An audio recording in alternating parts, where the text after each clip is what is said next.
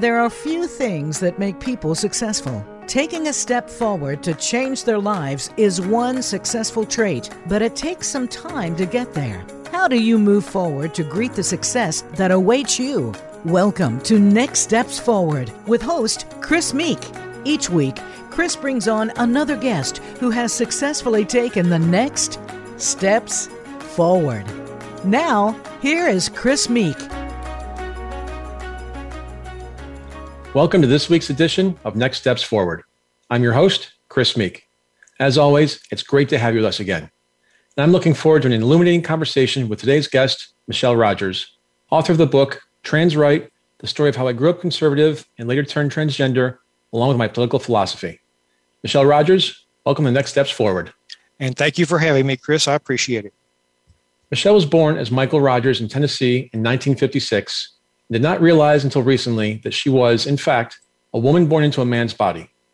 As such, she transitioned much later in life than many transgender people. Furthermore, as her book title suggests, Michelle remains politically conservative on many issues, which may indeed come as a shock to many people who stereotype various groups of other people. Michelle, you've noted that in your reading of other books by transgender people suggest that the majority of our group realized their unusual situation fairly early in life. You wrote, "Some know that they are in the wrong body very early. I almost envy them." And yet you have reservations that making that realization early in your life would not have been a good thing. Why not? Well, for a couple of reasons.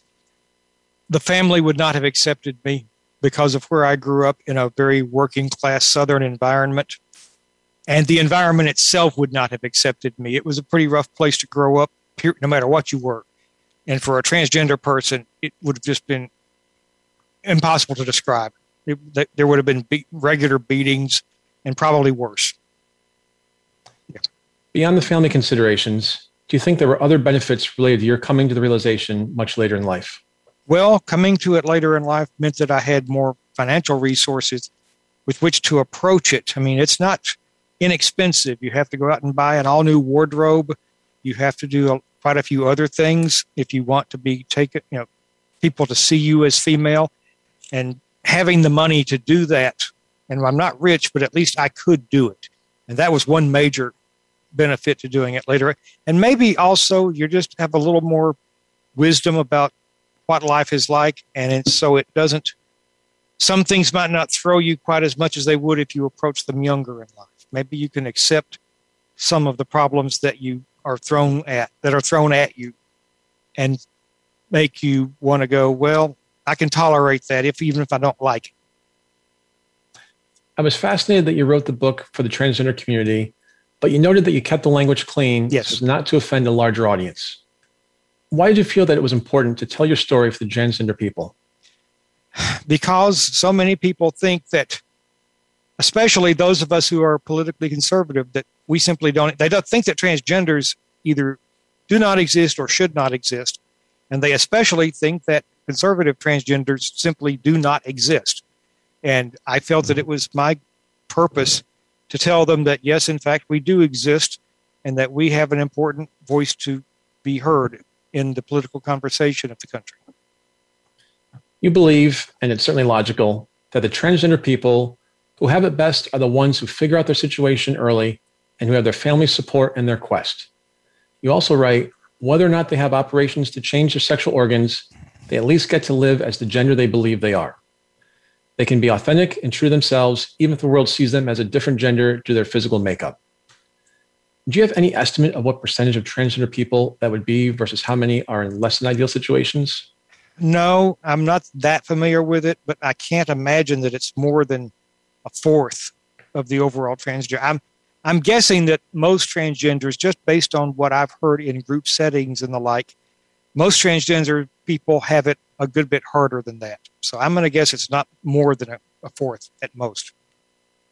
And what would you tell people that say that those who transition are seeking attention or just following a trend? I can understand where they're coming from, but they are incorrect. This is not something you do on a whim. It's not something you do just to follow a fashion, because it requires so many changes in the way you live and how people perceive you. And quite frankly, a lot of those changes are negative. And so this is not something you do unless you really believe that you truly are the gender that you are making the transition to. You've said that becoming transgender doesn't mean that everything about you will change. Okay. Can you comment on the things that do change and the things that don't? Well, your feelings about a transgender situation, and I guess about the gay life in general, the LGBT, are probably going to change to some degree, no matter how you felt before. That side of it, you're going to certainly have a little more tolerance there, even if you didn't have a problem with that in the past. You become more aware of what's going on.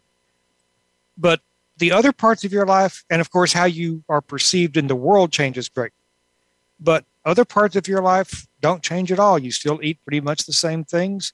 You still have most of the same daily routine. You still have most of the same political beliefs that you had before. Those are the sorts of things that don't change. You still got to go wash your clothes, for example. So I hope that helps. Absolutely. And why do you think it has become a common perception that individuals who transition completely change, and more specifically, change their politics in the process? How do we change that? I'm sorry, go ahead. Go ahead. I was just saying, how do we change that perception, especially in the political realm? I think part of it is because so many folks who make the transition are very much on the left side of the political spectrum. I think some people look at that and say, oh, they must have changed, when they made the overall transition. And it's just ignorance. The general population just doesn't know that the rest of us really don't change. I would say that most of those folks were already very much to the left to begin with, whether they would have been transgender or not. As for how do you change the perception, the best way I can think of is for all of us who are transgender to just live our lives as openly, as honestly as we can, not trying to bang on people's doors to seek attention, but just living our lives and saying, this is who we are. We're simply wanting to be accepted as real people. You also note that most people assume that the great majority of transgender persons are liberal to hard left. You've even heard that view expressed many times by transgender people themselves. Why do you think so many people just make that assumption? Well, because they associate LGBT with the political left. That would be the best. I guess I probably did that in earlier years myself. So I think that's where most of it comes from. You point out that you also notice that some transgender people, often including yourself, don't talk about politics in public and pose those questions. Do these transgender persons not care, or are they laying in the weeds, staying silent for fear of being mocked or harassed by the lefties? Oh, definitely. I mean, when I have sat inside transgender group meetings, that's where I've seen a lot of it, where the folks who might not be on the left simply don't talk about politics at all. And maybe they don't care about politics, and that's perfectly fine. Not everything in life revolves around politics, and it shouldn't. But I hardly ever heard anyone in those meetings talk about politics from a conservative perspective. And that's why I came to the conclusion that some of these folks at least must be keeping silent in order to avoid that kind of harassment. And that's the shame, because it shouldn't have happened that way. And that's what I'm trying to do in writing this book. Absolutely agree. You also ask, how can any person be conservative and transgender, especially when many right-wingers hate transgender persons? What's the answer to that question? Well, why not? My answer is why not? Politics is not the same as your belief about yourself and what gender you really are internally. And I think religion gets into it, because the religions, for the most part, tell us that having a gender separate from the one of your physical body is simply not possible. Well, I might have agreed with that 5 years ago. Now I've gone through it and I know better. And that's what we have to try to tell people. Yes, it is possible. As difficult as that is for you to believe. I'm sorry. So you also ask, how can any person be conservative and transgender, especially when, I'm sorry, we just went through that question. We went through that. But it's easy. But it's easy. I mean, in theory, it's just you can be conservative, you can be liberal, you can be anarchist, fascist, libertarian, you can be anywhere on the spectrum. That has nothing to do with how you see yourself as a person, as to whether you think of yourself as a male or female, or if the perception you have of yourself matches what your physical body is, or for that matter, the case of the people who don't necessarily have all male or all female bodies, the people who are nowadays called intersex. So what about them? So where do you think this hate arises from? And more importantly, maybe how do we bring it to an end? The hate, I hate to say this because I do consider myself a Christian, but I do think it comes from the 2,000 years of Christianity and of course, and other religions, not just Christianity, who have taught that this is a very grave crime. I've done enough reading to know that there are some other cultures outside the Western world where a third gender, so to speak, is not as bizarre as it might have seemed to those of us. In terms of how we end it, again, the only way I can think of, it's not going to be to pound on the majority. It's going to be living our lives authentically and simply showing the majority that we are not a threat to them. And it's going to be a long process. It's not going to be easy. So, but that's what we have to do. I don't think screaming and pounding is going to help much. Quiet. It's quiet. It's almost like quiet testimony, as a Christian would say. So, I mentioned at the top that you were born in Tennessee. Yes. Take us back there and share your story up to your high school years, because I have a high school question for you when you get to that point. Well, it was the city I live in is definitely a small to medium city. I grew up in a very working class part of town. And as I said before, it was a pretty rough environment. It would have been rough for anyone, but I guess not being unknowing transgender probably made it a lot worse. There was a fair amount of bullying involved. I hate to admit that I mostly ran from it. I didn't know what else. I really didn't know what else to do. And I was also the class nerd. That didn't, believe me, that in that environment, that didn't help matters either. You add those two together, and I was pretty much, someone that basically an untouchable, to use the old term. And so I made it through those years. Well, I did a few things as I got into junior high school, which for the kids, that's what we had before we had middle schools. I did some work with sports teams, not playing, but doing equipment managing and that sort of thing. That helped a little bit because I at least got some exposure to what other guys were like. It gave me a little bit of exposure to locker rooms and the sort of stuff that went on in them. And I just lived my life as, I just tried to do my studies, live my life as best I could until I got up into high school. And it basically went that way, for most of high school. Now, the physical bullying became a little less in high school, although didn't go away completely. And I continued to be a nerdy type. And so I just tried to live my life as best I could, usually mostly on my own. So now you're in your senior year of high school. Yeah. And I believe when you land the lead role in Death of a Salesman, yep, you're Willie Loman. Share that experience with us and what you took from it. It was a bizarre experience. There were supposed to be two of us. There were two performances scheduled, and there were two guys. I was one who was very much on the outer edge of the periphery of the social realm of high school. I was as far out in the galaxy as you could get. The other guy was very much in the middle of the in crowd. Everyone loved him. Well, in the end, he had to drop out at the last minute because he got sick. And so I ended up having to do both performances. It took a lot of work. One thing I found out is that I am very bad at memorizing. It took a long time to learn those lines because that's the start lead character in that play. And so you've probably got a third of the dialogue of the entire play to learn. And of course, you've got to know what everybody else is going to be doing also.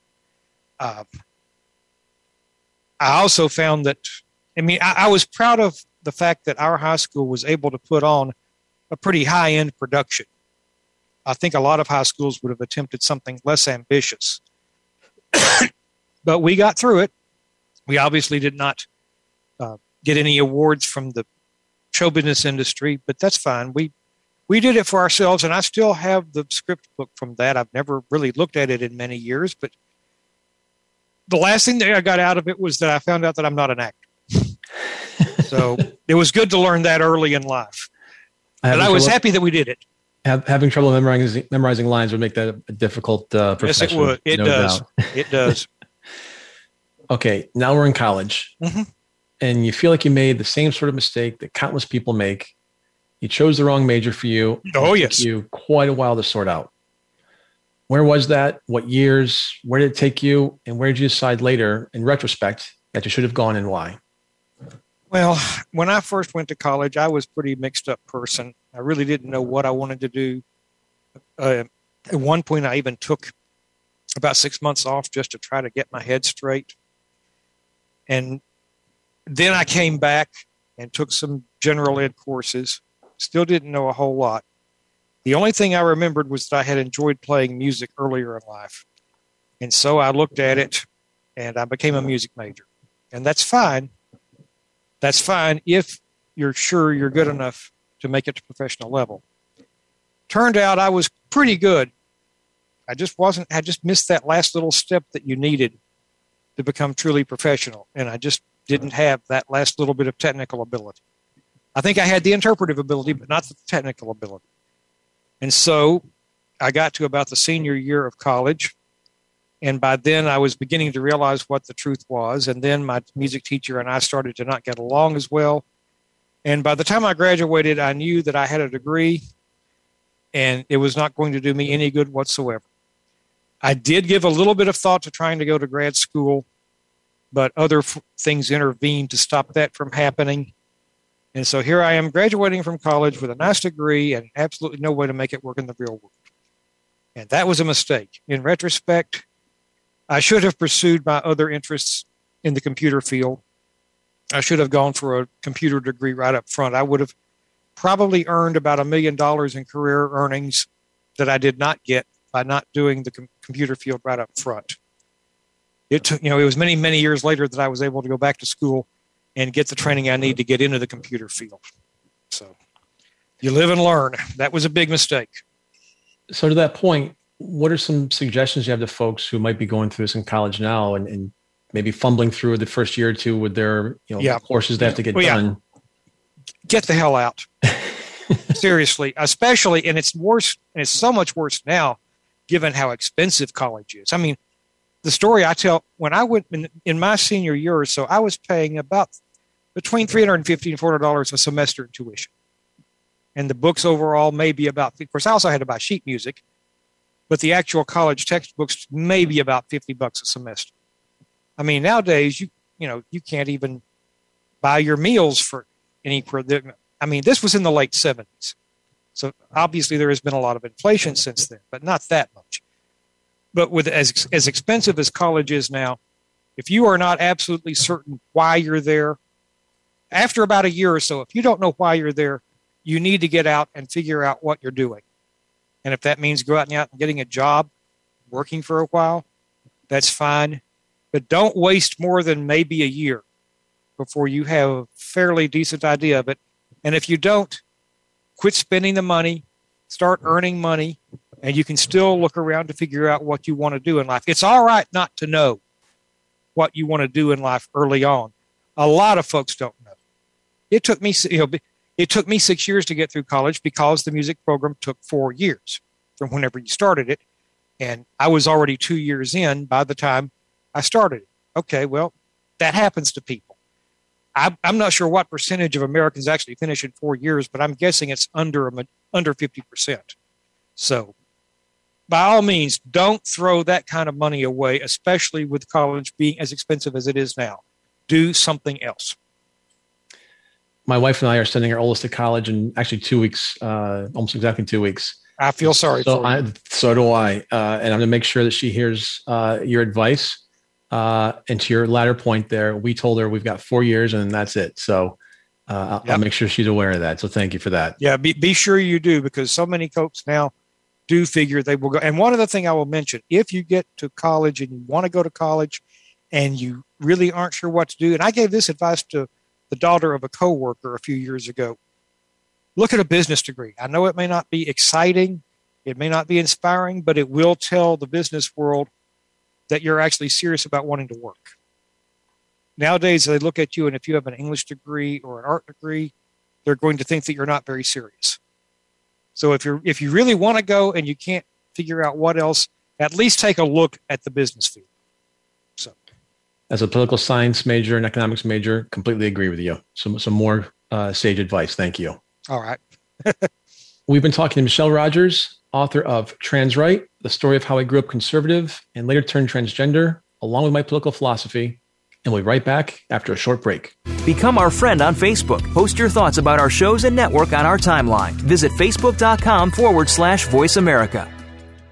Unravel the mysteries of metaphysics every week on the Voice America Empowerment Channel. Join host Barb Crowley as she and her insightful guest share what's been learned behind the veil, going just beyond our five senses. Now you can see things with an entirely different point of view. Tune in for Metaphysics, A View Through the Veil, broadcasting live every Friday at 1 p.m. Pacific Time and 4 p.m. Eastern Time on the Voice America Empowerment Channel. Use it to explore your advantage and deeper understanding. Are you looking for life's answers? How about the meaning of true self? Can you really be a better person overnight? Well, good luck with that. Now, if you really want to know more about this insane world and life we lead, tune into Dr. Gary Bell's Absurd Psychology. You'll learn about how the brain operates under different psychological conditions. Some common sense. Heck, you might just actually learn something. Listen Tuesdays at 11 a.m. Pacific, 2 p.m. Eastern on Voice America Empowerment. You have the power to be stronger, live fearlessly, and enjoy the benefits of a great life. Listen for Fearlessly Authentic with host Jody Harrison Bauer. Jody has proven at an age when many start to slow down that she is just getting started. With 2 grown daughters, a successful business that she started at 50, a finalist in the Sports Illustrated swimsuit issue, and a 2-time world bikini champion. She's ready to take you to the next level in your life. Fearlessly Authentic airs Thursdays at 3 p.m. Eastern, noon Pacific on Voice America Empowerment. Are you disenchanted by the saccharine-laced stories that you were told when you were younger? Behind every success, there is a hidden journey filled with triumph and defeat. On From the Ashes with Mark Azoulay, you'll hear about the challenges that our guests had to overcome to become the successful people that they are today. Listen live every Friday at 11 a.m. Pacific Time and 2 p.m. Eastern Time on the Voice America Empowerment Channel. Have you friended us on Facebook yet? Why not? Just go to facebook.com/Voice America or search for the keywords Voice America. Once you are part of our Facebook network, you'll receive daily messages about what's happening with our shows, this week's featured guests, and new happenings at the Voice America Talk Radio Network. And you can add your voice to the always active discussions on our timeline. Just go to facebook.com/Voice America or search for Voice America.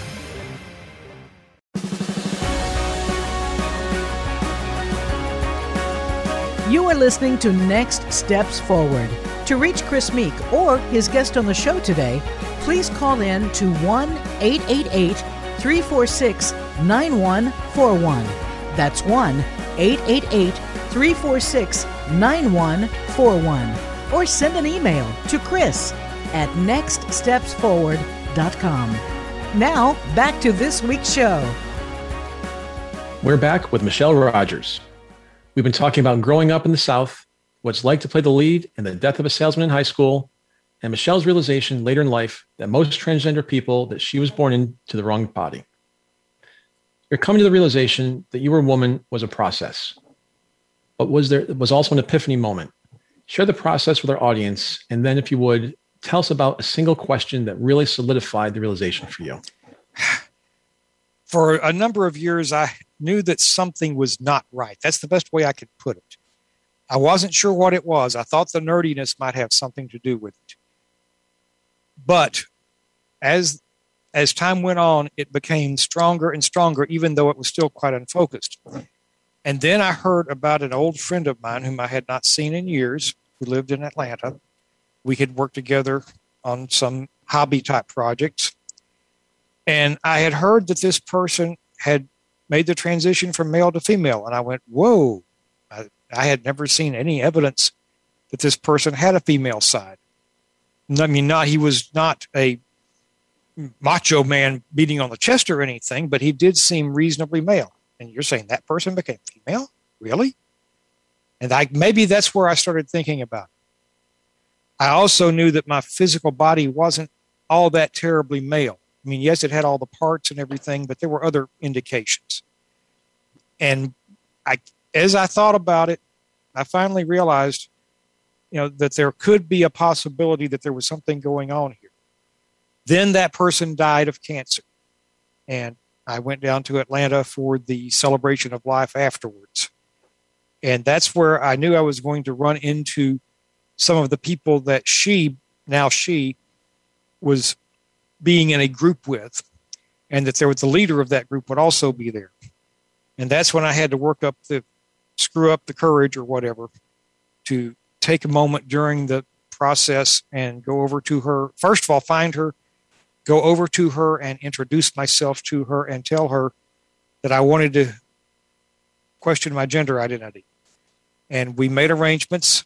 I did not see her immediately because I wanted before that to do a photo session of what I would look like as female. And that took a while because you have to get clothing together. You've got to get a wig, and make arrangements for makeup. And then we took the photos and I looked at them and I knew I wasn't the greatest looking woman ever in the history of the world, but I thought at least I could get by with it. And that's when I finally made the arrangements to meet with this person. And we started exploring the concepts. Now, she doesn't tell you, yes, you're male or yes, you're female. That's not how it works. She simply helps you explore it for yourself. And so does the group that she runs. And you're talking about one specific moment, and that came in a group session one evening. And I asked the question, how do I figure this out? Well, it turns out that there is a fairly standard question that transgender people will ask of you if you're questioning and wondering, and you're trying to figure out what gender you really are. Okay, imagine that you're sitting at a table and there's a box on that table and there's a button on that box, a single button. And if you press that button, you will immediately and irrevocably become a person of the opposite gender from what you are now, from what you were born as. Would you press that button? And when they asked me that question, without any hesitation and without even thinking about it, I immediately said yes. And believe me, that shocked me. Not the question, but my reaction to it. Yeah, I said, am I really that sure of it? And I knew immediately I was. And I think from that moment on, I knew that I had been a female all these years and had not known it. And it was really only a few months after that that I finally did make the transition to living as female. So it was a very surprising moment. That button question is really a good one for people who are trying to figure these things out. So now you've pressed the button. Yeah. What was the reaction of family, friends, coworkers? Was it better or worse than expected? Okay, well, family wasn't a problem because by that point they were all basically dead or a couple out of town, but there were no local people that I had to deal with on family. Friends, coworkers, they tried to play it low key at first. I was in a college-like environment, so no one really went openly negative. Over time, I figured out that there were some people there who were not happy with my transition, but they knew enough that they had better keep their mouths shut, or in an academic environment, they would probably get in trouble. So other folks I knew, well, some surprised me. I mean, some folks, of my closest friends, one guy who is my closest friend took it very much in stride. And as conservative as he is, I did not expect him to do that. He told me a lot later that he had always seen something in me that was slightly feminine, but he'd never mentioned it to me before that. And then I have another close friend, a female, who's been very helpful to me. But even there was one time when she told me, I just can't accept you as a woman. And for a while there, that really hurt. She finally changed her opinion and was willing to, I don't know if she can accept me as a woman, but she at least works with me and treats me like a person. And that's what, and there are some folks I've known who don't like it. And I have figured that out, and I try not to get in their face about it. I figure first of all, people's feelings can change over time. Sometimes it takes time. And then there are some people whose feelings never change. This is not something that you as a transgender person can control. All you can do is work with it. You really have to just give other people the right to believe what they want, and also just give them time.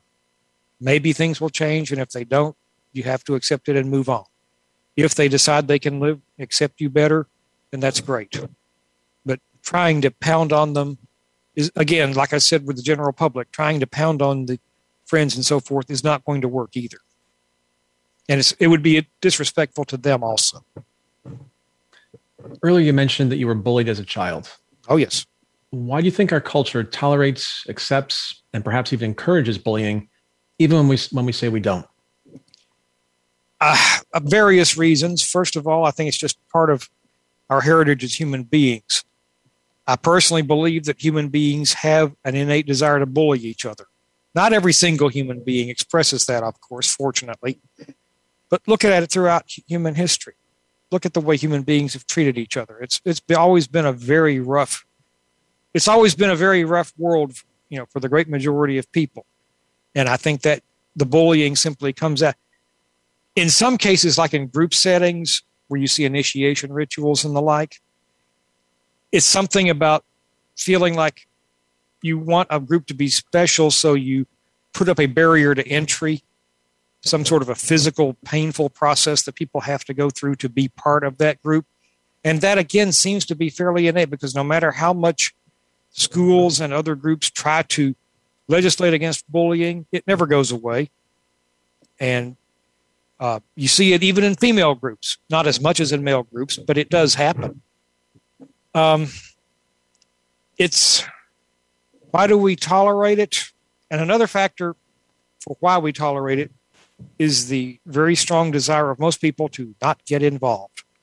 Even when they see something going on, they figure it's not their problem. I've heard people in nursing homes say, well, they just have to work it out among themselves.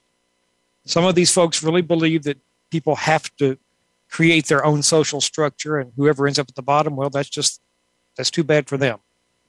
So, Michelle, one thing we didn't talk about when we prepped a few weeks ago for the show was mental health. Yes. And a big focus on the show, especially during COVID, because that's pretty much when the show launched, has been focusing on people's mental health, suicide ideation, bipolar disorder, all those things with the taboo word of stigma attached to it. Mm-hmm. And a few minutes ago, you struck me. You talked about your female friend, where she finally came to treat you like a person. This is something you obviously went through over decades. Mm-hmm.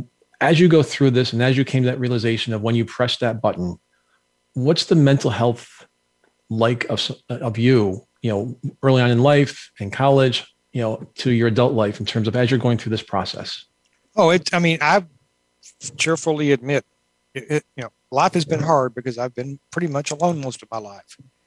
I finally figured out that almost no women wanted anything to do with me in any kind of romantic sense. That was when I started to figure out that I really didn't seem to be 100% male. And when you are that alone in the world, you are going to have a lot of trouble. And I've had more than my share. I tried not to squawk about it. Oh, I guess my friends hear it occasionally, although I try not to pound on them, because there's a limit to how much anybody can take. It's been hard. My transgender advisor also works with me as a general therapist, and that process is still ongoing.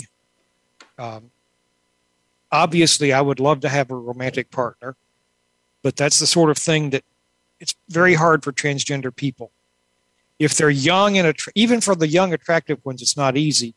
And for anyone who's not both young and attractive, it's close to it's almost impossible to find a romantic partner. So that's not something I expect to happen. Plus the fact that I live in a rather out-of-the-way city and I'm not in one of the major population centers. That also makes a big difference. So I told myself when I started this process, I simply wanted to live in as dignified and classy a way as I could for whatever time I had left in my life. And the fact that I did this later in life also makes a factor. Let's face it, even if you had everything else going for you when you were as old as I am, which is 65, it's not going to be easy to find anyone like that. So, mental. I would say that, and let's face it, if you're a transgender, you're probably going to have mental health issues, and it's something you have to work through as best you can. So, a moment ago, you mentioned that you went through most of your life being alone or feeling alone. Yeah. Do you feel like you're alone today? Mostly. I have a few friends. I don't have much of a social life at all. The therapy sessions help. And that therapist also, is still running a group that meets occasionally. It had to shut down the in-person meetings due to the pandemic. They've just restarted their in-person meetings, but they're only doing it monthly now, where before they had been doing it weekly. Plus, that's 2 hours away by car, over 2 hours away by car. So that's not something I can do easily. So do I feel alone in the world? To a great degree, yes. The few friends I have definitely help, but I would very much like to find more. So let's transition into your book and your political leanings, if that's okay. Sure. So you write that your political leanings were always, and I'm quoting you, slightly to the left of Attila the Hun. Yes. And that has not changed. True. So let's talk politics, because I know from the book that you do have some strong feelings about what we should and shouldn't be doing as a country. So if it's okay with you, let's do a lightning round. I'll throw out a topic and you give me a 30-second answer. Is that okay? Sure. All right. First one, China. Very dangerous. Emperor Xi, as I like to call the guy, because he really is now acting like the old Chinese emperors and not really much like a true communist or Marxist. He has delusion. He has grandeur delusions for wanting to take over the world. And he's dangerous. Now, I don't think he wants to blow us away. I think he wants us to literally kowtow to him. And if you know what kowtow means, it means not bowing down with your forehead on the ground. He wants that kind of submission. And if we don't get our act together, he may get it. I am very afraid that we are going to have to deal with China militarily in some way in the next 10 to 15 years. Russia, well, it was an interesting case when it was a Marxist country, which it really is not anymore. They may still have a communist party, but they don't really pretend to be communist anymore. Putin is a KGB man, always has been. He worked in the KGB. He learned their methods. He uses those methods nowadays, like over in what he's been doing with Ukraine, sort of phony war, sending in soldiers dressed as simple partisans. Russia still has a huge number of nuclear weapons, so they're dangerous in that sense. And they still are definitely trying to get as much influence and power in the world.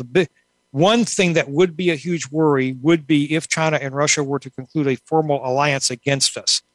I suspect they already have a sort of a working agreement that they've never publicized. If we saw, for example, China go against Taiwan, I suspect we would see maybe Russia go after Ukraine at the same time. I expect that we'd see that kind of coordination. We could be friends with Russia. There are no fundamental disagreements, but they're so paranoid because of their past history that they can't trust us. And that's a shame, and I'm not sure what to do about it. America's place in the global community. It's fading. We very much used to be on top unquestioned, and that's no longer the case. I just read an article in one of the British newspapers of a guy saying that America's place as the shining city on a hill is no longer true. And unfortunately, he's right. The folks who are running the country now don't believe in the United States as any kind of exceptional place.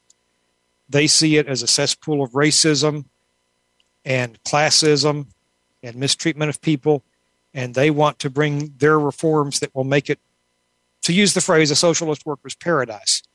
Unfortunately, I don't think those solutions work at all.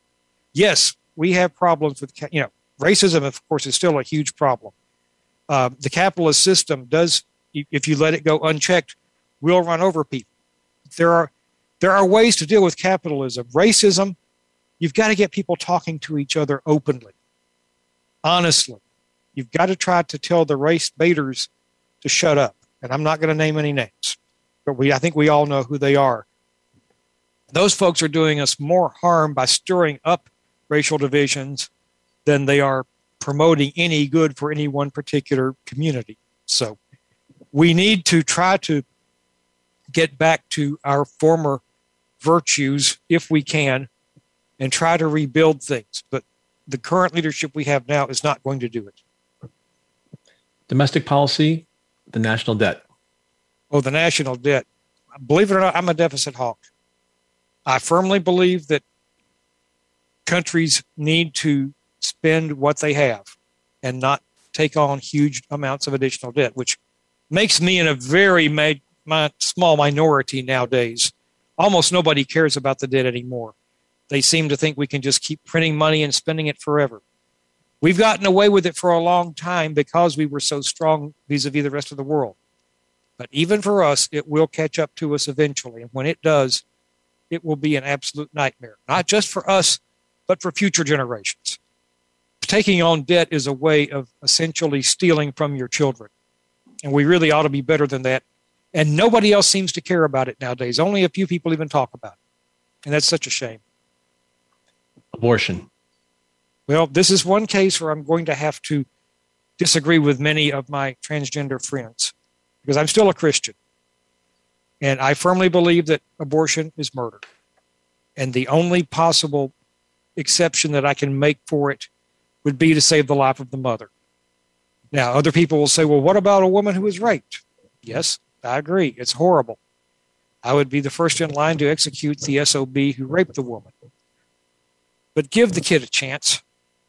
We're not asking you to raise the kid forever, but there are so many places that will accept a child for adoption. It's not easy to find a place to give out a child to be adopted. No, you don't have to live with it forever, but give the child those 9 months so that it can actually live outside the womb. Give it a chance. That's how I feel about it. Government paying for sex assignment operations. Well, I'll say this.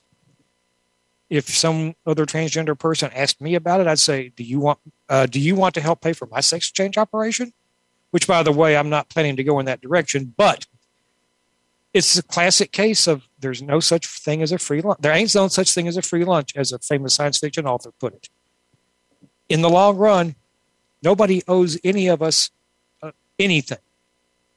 Now, it's not really fair for us to expect anyone else to just pay for things. So, yeah, sure, I'd love to have someone else pay $40,000, $50,000 if I were going to go that route. And I can understand why people get frustrated. But reality is reality. We come into the world naked, we leave naked, and nobody gives us anything. Whatever we have is whatever some people might give us while they're raising us, and whatever we can earn for ourselves. And that's hard. It's unpleasant, but it's real. So, transgender males competing in women's sports. Well, this is a tough one, and I've actually sat in a group meeting and listened to someone who was a male and now competes in a sport as a transgender female, and this person was accepted. But I just don't think it's a good idea. I do firmly, and you can tweak people's hormones levels all you want, but I do believe that being born as a male gives you certain advantages that you will never get rid of. It makes you have bigger bones or a bigger overall musculature, physical structure than you would have had, a bigger musculature. You'll probably have greater endurance. And even if you give up the testosterone, you're not going to give all that up completely. And it's a hard subject because I can understand why some of these transgender women want to compete as males. And by the way, you almost never see a transgender male try to compete. A transgender woman who becomes a male try to compete against males. It's always the other way around. But as much as I would like to help my fellow transgenders, I think this is one case where we need to bow to the will of the majority and accept that it's better for transgender women not to compete against cisgender women, because you're going to kill women's sports if you do that. And do we want that? I don't. You've said attending school should not be a right. It should be a privilege. Yes. Now, on this one, you might be the right of Attila the Hun. Why a privilege and not a right? Because of the way people treat it. So many people really don't care about whether they go to school or not. And I say that simply looking at what I see in the schools nowadays. All the horrible behavior that you see, the total lack of interest in studies. It's pretty clear to me that a lot of these kids don't want to be there. And that's crazy and that's stupid, but that's where they are. And it's the old lead a horse to water but can't make him drink thing. If they don't want to be there, if all they want to do is disrupt the situation for the folks who do want to be there, we need to get them out. And I think older generations knew that. And that's part of the cultural heritage that we have lost. And so if you're not willing to behave properly, then you need to be somewhere else. And if you're not really interested in going to school, then don't.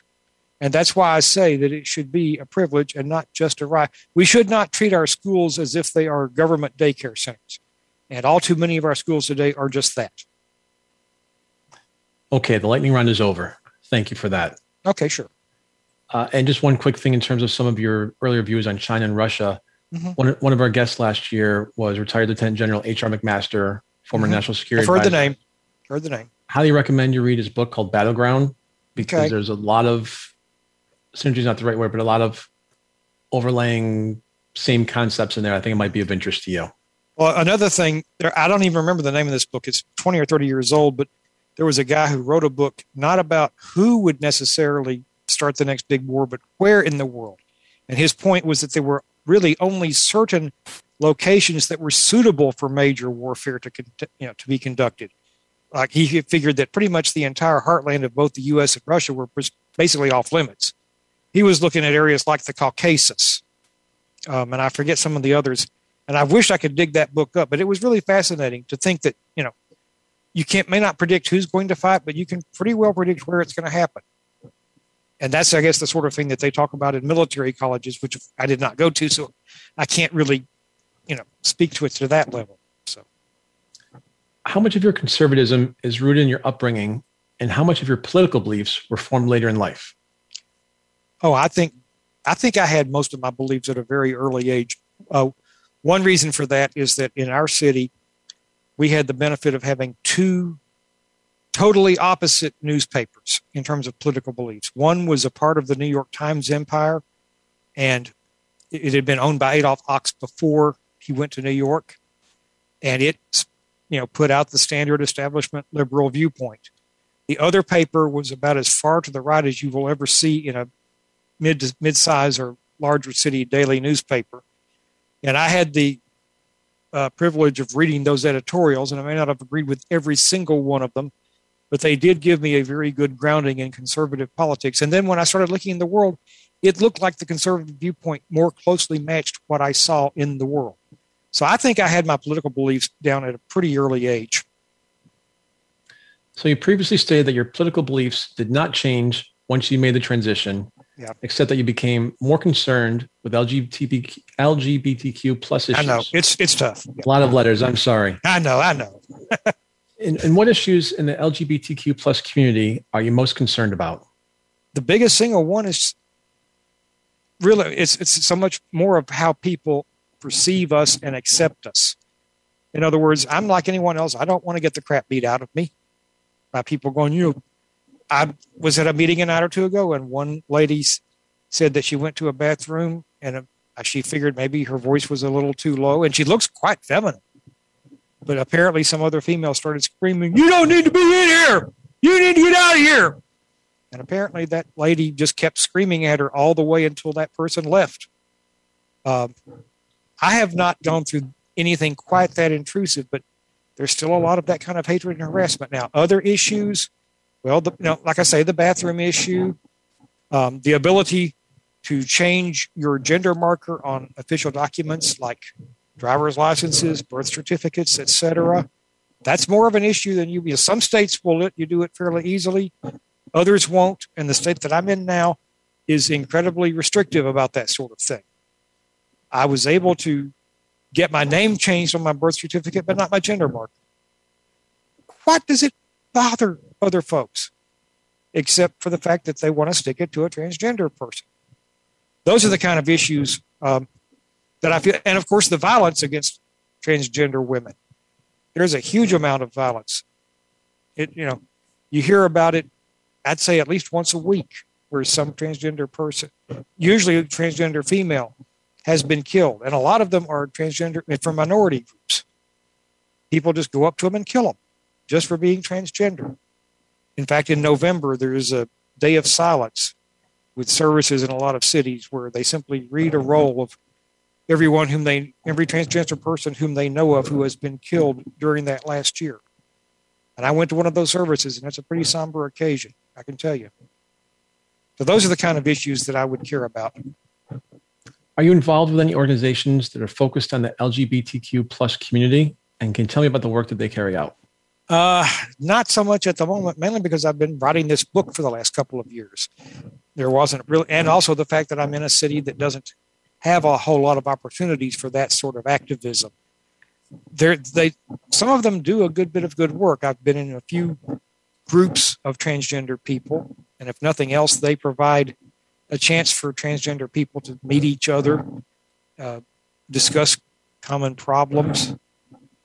I would hope that as time goes on, those of us in the LGBT community could do more outreach to the general community, just in a way of saying, sort of like Joan Rivers used to say, can we talk? Well, you talked just now about writing the book. Yeah. In some sense, did you write that to say to transgender people that it's okay to be conservative? Yeah. Oh, yeah, that was one of the factors. And mainly to tell the rest of the transgender world, here we are.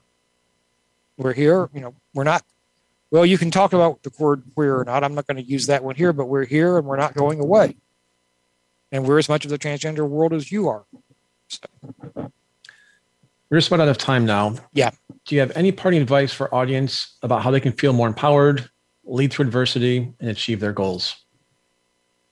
Well, one of the biggest factors there is just keep doing it. The stick-to-itiveness that some people say. You can't achieve your goal if you quit. There were times in the writing of the book that I wondered if I could do it. But I tried to just do a few more words, maybe another paragraph or two. And eventually I was able to. I had written before in shorter settings, but I had never done a book. And life, when you're alone and everything, life can get to you. The biggest thing is to put one foot in front of another and keep going.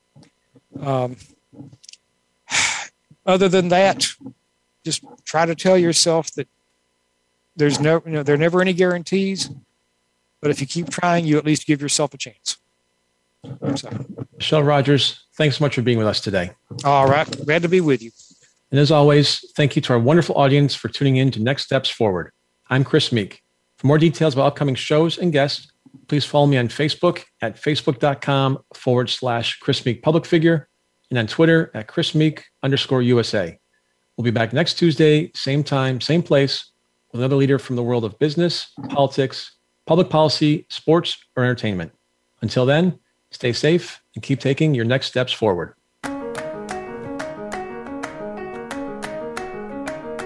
Thanks for tuning in to Next Steps Forward. Be sure to join Chris Meek for another great show next Tuesday at 10 a.m. Pacific Time and 1 p.m. Eastern Time on the Voice America Empowerment Channel. This week, make things happen in your life.